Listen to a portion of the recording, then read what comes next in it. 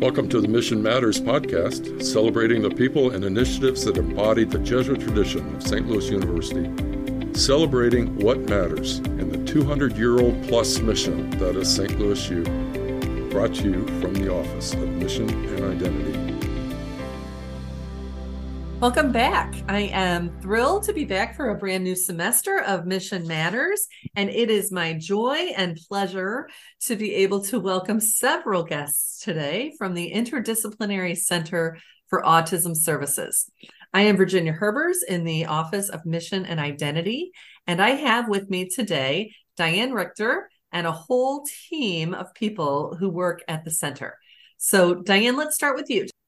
Hi, my name is Dr. Diane Richter. I am the director of the Interdisciplinary Center for Autism Services located in the School of Education. And so my main background is special ed. Meredith, you want to go next? Sure. I'm Meredith Fair, and I'm one of the speech language pathologists at the center. And it is my pleasure to do diagnostics with all of our folks at the center, as well as some work with some of our charter schools we're partnered with at SLU. Okay, Sarah? Hi, I am Sarah Zimmerman. I am one of two occupational therapists that are on the team. And in addition, I also teach the pediatrics in the Department of Occupational Science and Occupational Therapy at St. Louis University. And April? Yes, I'm April Bobenhouse. I'm one of the other speech language pathologists at the center. And fun fact, I am a SLU graduate. Oh, very good. Dare I ask what year? 2018. Okay. I have been working predominantly with the autism community since then. Very good. Well, thanks to all of you for being here. I know we're going to have more content than we've got time, so let's not waste any time. We'll jump right into this. So basically, can we just start with the bare bones of the center? What goes on and what are all the services provided to the community? Starting off, parents might call in or they'll email, or it could be a school reaching out for a referral for an evaluation for a possible autism diagnosis. So it usually starts with the intake process. Spend some time either on the phone or scheduling a Zoom with the family about their concerns. You know, why do you think that your child might need an evaluation? What does that entail? Really trying to see too, though, are they in crisis right now? Many times when our families reach out to us, there's a significant amount of stress going on in the family, either due to the child's behaviors or the individual's needs that they're having trouble meeting in the home environment. So that starts the process there. And then I send them an intake packet. From the packet being filled out, it gives our team information. And then we start scheduling some in-person appointments. And that's when I'll let either the speech and language pathologist or OTs join in. You know, what happens as far as from there? Sometimes they'll see Meredith and I, or just one of us, but we'll go through, we do language testing. We also do some testing to see about social pragmatic functioning. And then we really try to get to know the families through conversations and through some different rating scales that gives us an idea of how this kiddo or how this client is functioning, not just at home, but in school and across all environments. And then the occupational therapy piece is generally kiddos who might be looking at an autism diagnosis have differences in how they process the world from a sensory perspective. So the OT piece is looking at sensory integration and sensory processing at home and then at the classroom. And then we also do the motor testing. So we look at fine motor and gross motor development and testing and see how those skills are developing and how they might be impacting the individual and how they navigate the world. And something I would also add to that is when we go through that intake information, a lot of it is, the family is giving us some information, but they're also providing us with information that has already been collected on the child, whether they have been tested at school or tested by another private institution. And so we're also reviewing that to make sure we're not repeating any testing, but also just to gather information on what might help. If this is a child who's going through a really hard time, maybe there's some hints in there about what might make it easier for them or what doesn't work. Are most of your clients pretty young? Most of our clients, we typically start with the kindergarten age 5. We recently just picked up and finished working with a family of a 4-year-old because the wait lists are so long at the other autism centers. So as far as young, actually the clients that we have just finished up in the last couple of weeks, we've had a 14-year-old, a 16-year-old and a 17-year-old. And it's changed a little bit as far as the intake and with some more high school students since the pandemic. With that virtual learning, a lot of social anxiety, we see not only autism, whether we're ruling in, ruling out, but we're really looking at the whole family unit. We're looking at the whole person. And as Meredith said, we try to find out too from that intake. We have a couple of kiddos coming in on this Friday, and they're from a foster care agency, siblings. We want to know what are they interested in. So one's interested in Lego. That helps us start to build that rapport. One's interested in Frozen. So knowing some of those things about, well, what do they like? What don't they like? We want to make it a very positive experience. So I would say it's shifted a little bit more. We do have all ages. We do young adults also, but we've seen a big increase in our middle school and high school students. I would also add to this, a lot of our cases are a lot more complex. They didn't have clear indicators when they were toddlers and 2 and 3 and 4. Our kiddos are more complex. And that's why the team really benefits, because we're ruling out, is it anxiety? Is it a learning disability? All these variety of things going on. And the child might have a variety of diagnosis, and kind of figuring out what's going on. And if the child or young adult really does meet the criteria for autism spectrum disorder. In addition, we do look at academic achievement if there are concerns in that area, cognitive, the IQ scores, ADHD, and visiting and observing in the school setting. So that's a really big component that spend a lot of time in different schools, whether it's over at Collinsville High School or it's Scott Air Force Base, Scott Elementary, or it's a charter school. I'm at Momentum today, and so was Meredith. So, we do spend a lot of time in the school and trying to support the teachers with some recommendations. I'm curious about parents who might be bringing their children for the first time, wondering if there's a diagnosis. What kind of support, if any, is there provided for the families? I've been doing this for about 15 years, and the process that we go through is probably one of the most, if not the most supportive process I've ever seen. A lot of times, it just kind of depends on the family. This might be their first time hearing that their child has a diagnosis, and it's a complete surprise. And other times they've suspected it all along, but either way, we're there with them. Diane, especially Dr. Richter, will attend meetings with them at school. She's making extra phone calls with them. They're meeting with our social worker, Mary Ellen Traxel. They're receiving a lot of supports, not only just, here's where you can go next, but Diane is still talking to families that we tested 2 years ago because they're still struggling or they still don't know what to do next. Our job is to make a medical diagnosis of autism, but we also have all worked with school age kids and worked in school. So we're writing our reports and writing everything for the child so that they can take it on to school. And Diane often is the person bridging that gap with the parents and with the school. So I'd say it's extremely supportive. There's no greater advocate in the world than Diane Richter. I will say that over and over and over. Yes, 100% agree. Diane is with the families through the diagnosis versus just, here's your diagnosis, take it and go on your way. I think one thing that's really important, even though we have the autism in our title, is that we are really looking again at the whole individual. Is there something else? Not everybody walks away with an autism diagnosis.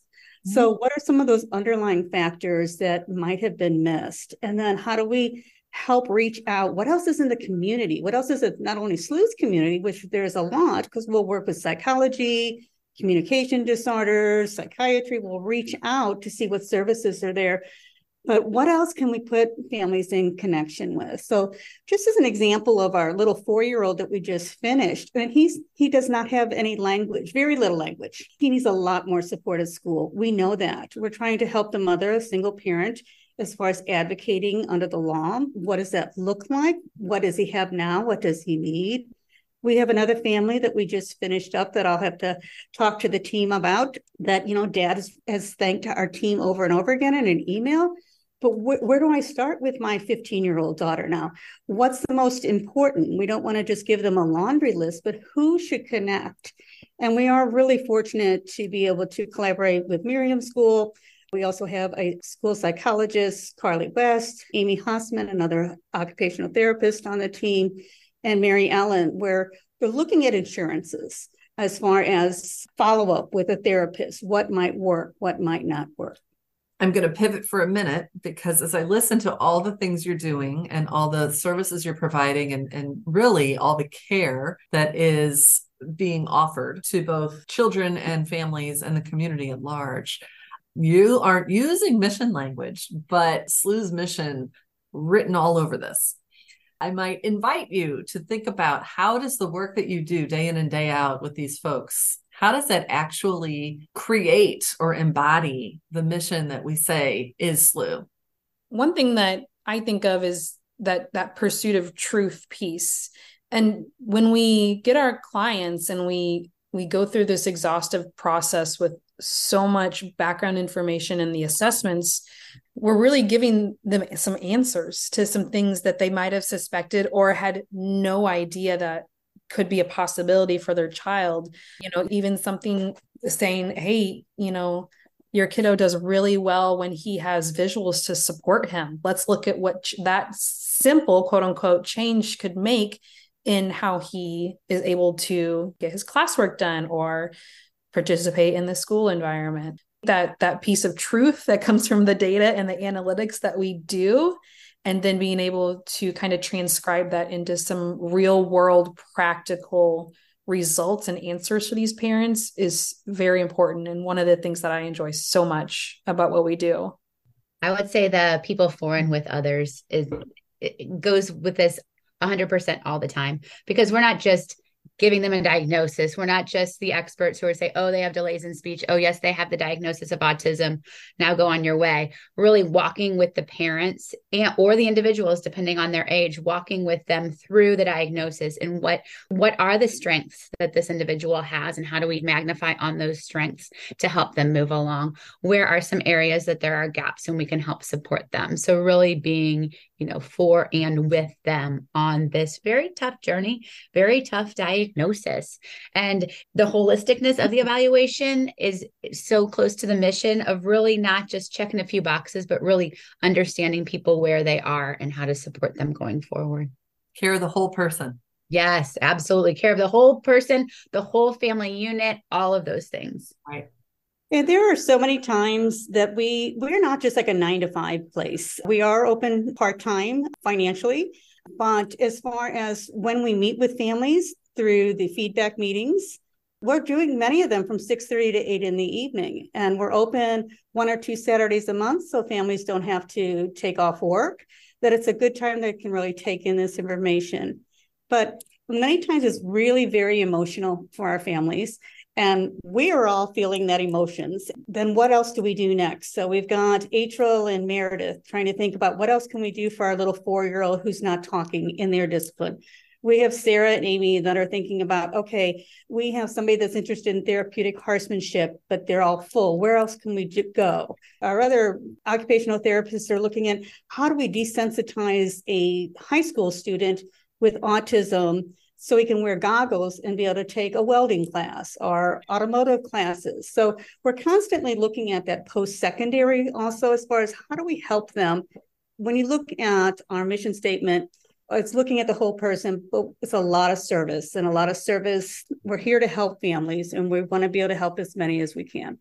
Going back to why the center was even kind of developed, it was developed out of a need. So we know that the diagnosis of autism is increasing, and lots of families were on huge, long wait lists, or the costs for private were so extreme.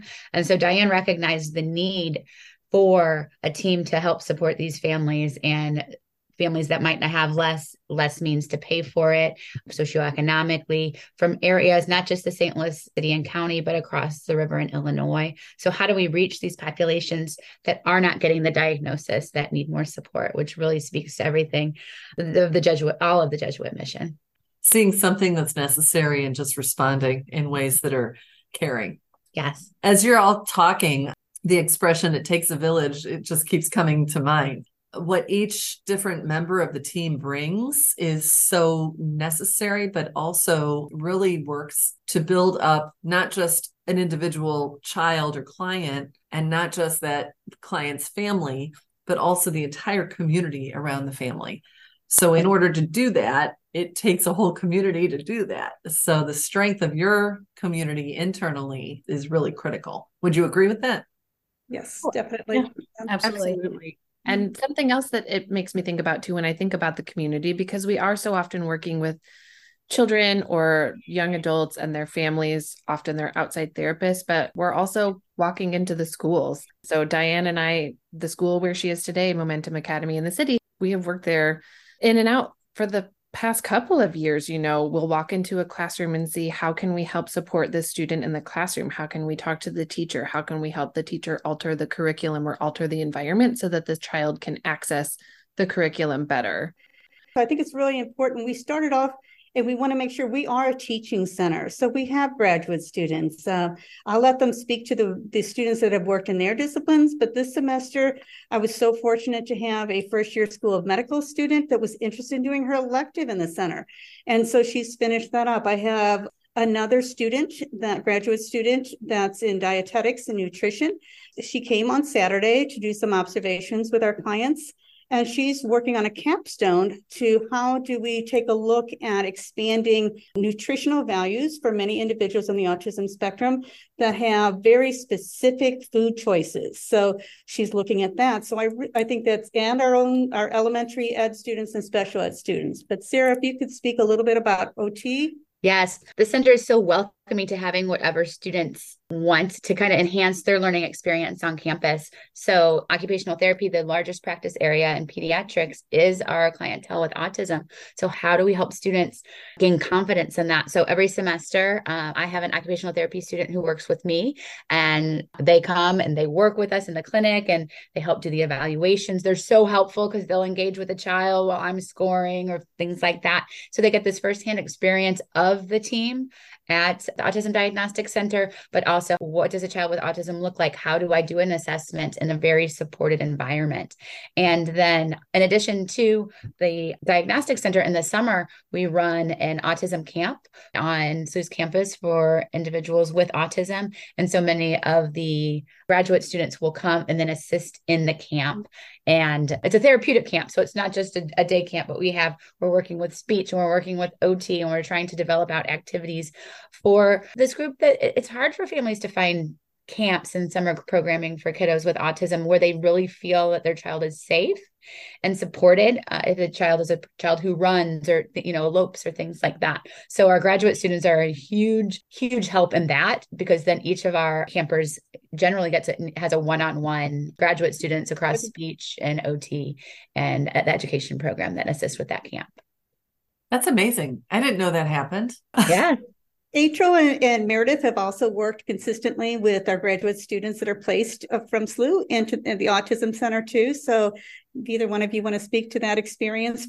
I think one of the most important parts of being a speech pathologist is diagnostics. And unfortunately, in a lot of positions where you start, you're kind of thrown into it because there's so many other things that you're trying to do on top of it. You're trying to be the day-to-day therapist. You're trying to be a part of the IEP team. And so it's really important that we take the time and work with the graduate students. And we've been so lucky to have so many wonderful graduate students come work with us. Here is the basic rundown for how diagnostics work. Here's how you give a standardized test. Here's what it looks like. Here's what you should be looking for.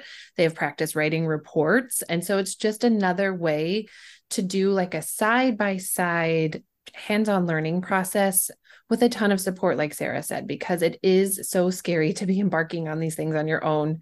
My graduate student last semester came to me and was just so nervous on the first day. And she said, I just don't know how I feel. You're going to put me in a room and have me test and then just go home and write a report today. And I said, no, I'm not. I'm going to teach you and you're going to observe me and we're going to do it together. I'm not going to leave you hanging. And it's a hand-holding process. And, we're here to support students, whether they be the ones that we're testing or the ones that we're teaching. So it's been a really rewarding experience, and hopefully for them. So to answer your question from a few minutes ago, that's the mission. I think with the diagnostics, like there is much more of a teaching aspect. Like we're going to do it with you. We're not just going to show you how to do it. We're not just going to tell you how to do it, but we're actually going to go through and collaborate on it. And also when we get that data and we figure out how to do this stuff, quote unquote, by the book and get the numbers out. But like, what does that actually mean when you get the numbers out and they fall within this category? What kind of realistic recommendations can you make And then to step back a second or two, when you're testing kiddos, it doesn't matter where they fall. You have to have strategies to be able to build rapport with a kiddo really quickly to get them to work with you. And so some of that is a lot of trial and error. Even, years into the game, sometimes a kid will throw us for a loop and we really have to brainstorm or try to figure out a way to connect with this kiddo to get through some of this testing and also to make it fun because some of this can be a little bit dry, but how do we still have a little bit of fun and keep them engaged with us? Because I think that shows their truest abilities rather than just sitting and saying, yes, answer is A, B, or C. So that's one thing that I enjoy about working with the grad students is like, hey, you can watch me struggle a little bit because Timmy came in and whoa, I was not expecting all those behaviors, but here's how we work through it, right? So that's what I enjoy too. Okay. So let me just throw this out by way of coming up with a final word. If you had to offer an example or a story or a little snapshot of what are either the best parts of your job or the things that are the most encouraging, most inspiring, most touching, most energizing to you. I love it when kids say they want to come back and see us next week. That is the best. Like Diane said, we will look into what some of their special interests are. So if a kiddo likes Minecraft, we'll definitely have some Minecraft toys in the prize bin. Or if he needs a little bit of help and motivation getting through the assessment, we might have some Minecraft themed items that keep them on track and keep them motivated. So that's one thing that I love is really getting to know them and they want to come back and see me. And that is one of the highest praises coming from a kiddo. I would say the diagnostic piece is hard. And so what we do is we go through all of the testing and then after the testing, pull together the report. And then we have a Zoom call with the families where everybody goes through their results. And those are really hard results to hear very often because you're really looking at an individual's kind of weaknesses in order to get to the diagnosis often. But when you have a family that is almost relieved with that they actually have a little bit of an answer of what's going on and a little bit of guidance then of where to go next. Because a lot of our families have been struggling for just a really long time and not really knowing exactly what's going on. So once they can kind of hear these hard things from people that are very caring and compassionate and in a loving manner and give a little bit more insight on how to better support their child and how to move forward is so rewarding. I would agree with all of that. I think it's an extremely rewarding process and it's so wonderful to also think outside of my own lens. I tend to come at everything with a speech and language approach and just seeing how Sarah interprets things and how Mary Ellen will sit down and get background information from the family really adds to the more global view of the child instead of my slice. But also I still remember we had a family that we worked with maybe last year or the year before. And it was a young woman and her mother, and they had just been hearing for years, oh, your student is fine. She just is a little quirky. And then we were finally able to pull it all together and say, this is a person who does have autism. And there are so many strategies out there and so many different ways that she can access the world that has been kind of closed off to her. And the mom was so teary and she turned to her daughter and said, all this time we've been trying to change you. And we don't need to change you. You don't have to change. We need to change how you access the world. And it was so cool just to be able to finally, see a family get to put all of this together and know that this isn't about changing you. And we're not here to give you a diagnosis so that we can tell you that you've been doing everything wrong. We're doing this so that the families can get therapies and get strategies and get support to help open things up. And it was so cool to have that mom, put all that together. Well said. Well, these experiences, this has been a journey for me. This is our 5th year open. And I have to say, when you go back to the mission of SLU and service, this originated from an internal SLU Grow grant written by a previous professor. And, through Dean Richter, being able to do a needs assessment and seeing where is the need in the community to revitalize this. And it's been so rewarding to work with such a great group of people and really be able to bridge just the connection between schools and the university and support families along the way. And again, those family connections, when we receive emails, which we do all the time, or thanking us over a period of time, like, what else do we need? Like, we want them to know, I think April had said at the other meeting, don't hesitate to reach out. And we're always saying that, don't hesitate to reach out. And if you have questions about a specific part of the evaluation after you have the report in front of you, keep saying, we're here for you. You know, Diane might be the contact, but if you need to speak with Sarah or Amy or April or Meredith, whoever, we'll do that for you. And we do. And so there's follow-up meetings many evenings. So it's very, very rewarding. The other thing is that, you know, we rely on our donors to help support and keep us going, as well as the university itself. And I'm just so grateful to any of our donors that have made gifts to the Autism Center to keep us going so that we can help these families that so desperately need us. And we'll put a little plug in there if anybody's listening and has a special pet project, for sure, that you can accept that and put that money to good use.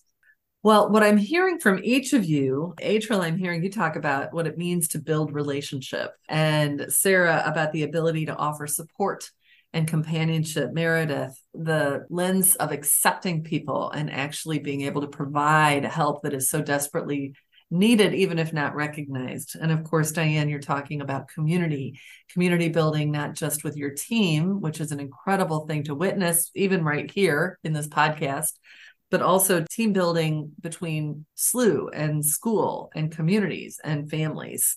And all of that is the mission alive and well. So from where I sit, just being able to hear these stories and amplify them a little bit, just a big thank you for all you do, for the hearts with which you do the work.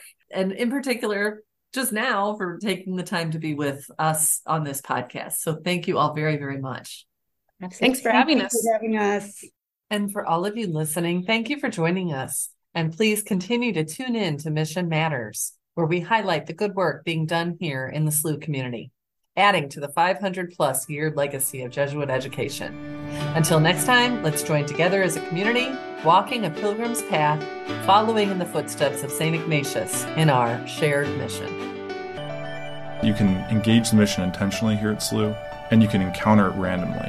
But good luck graduating without ever touching it in some way. God bless everyone.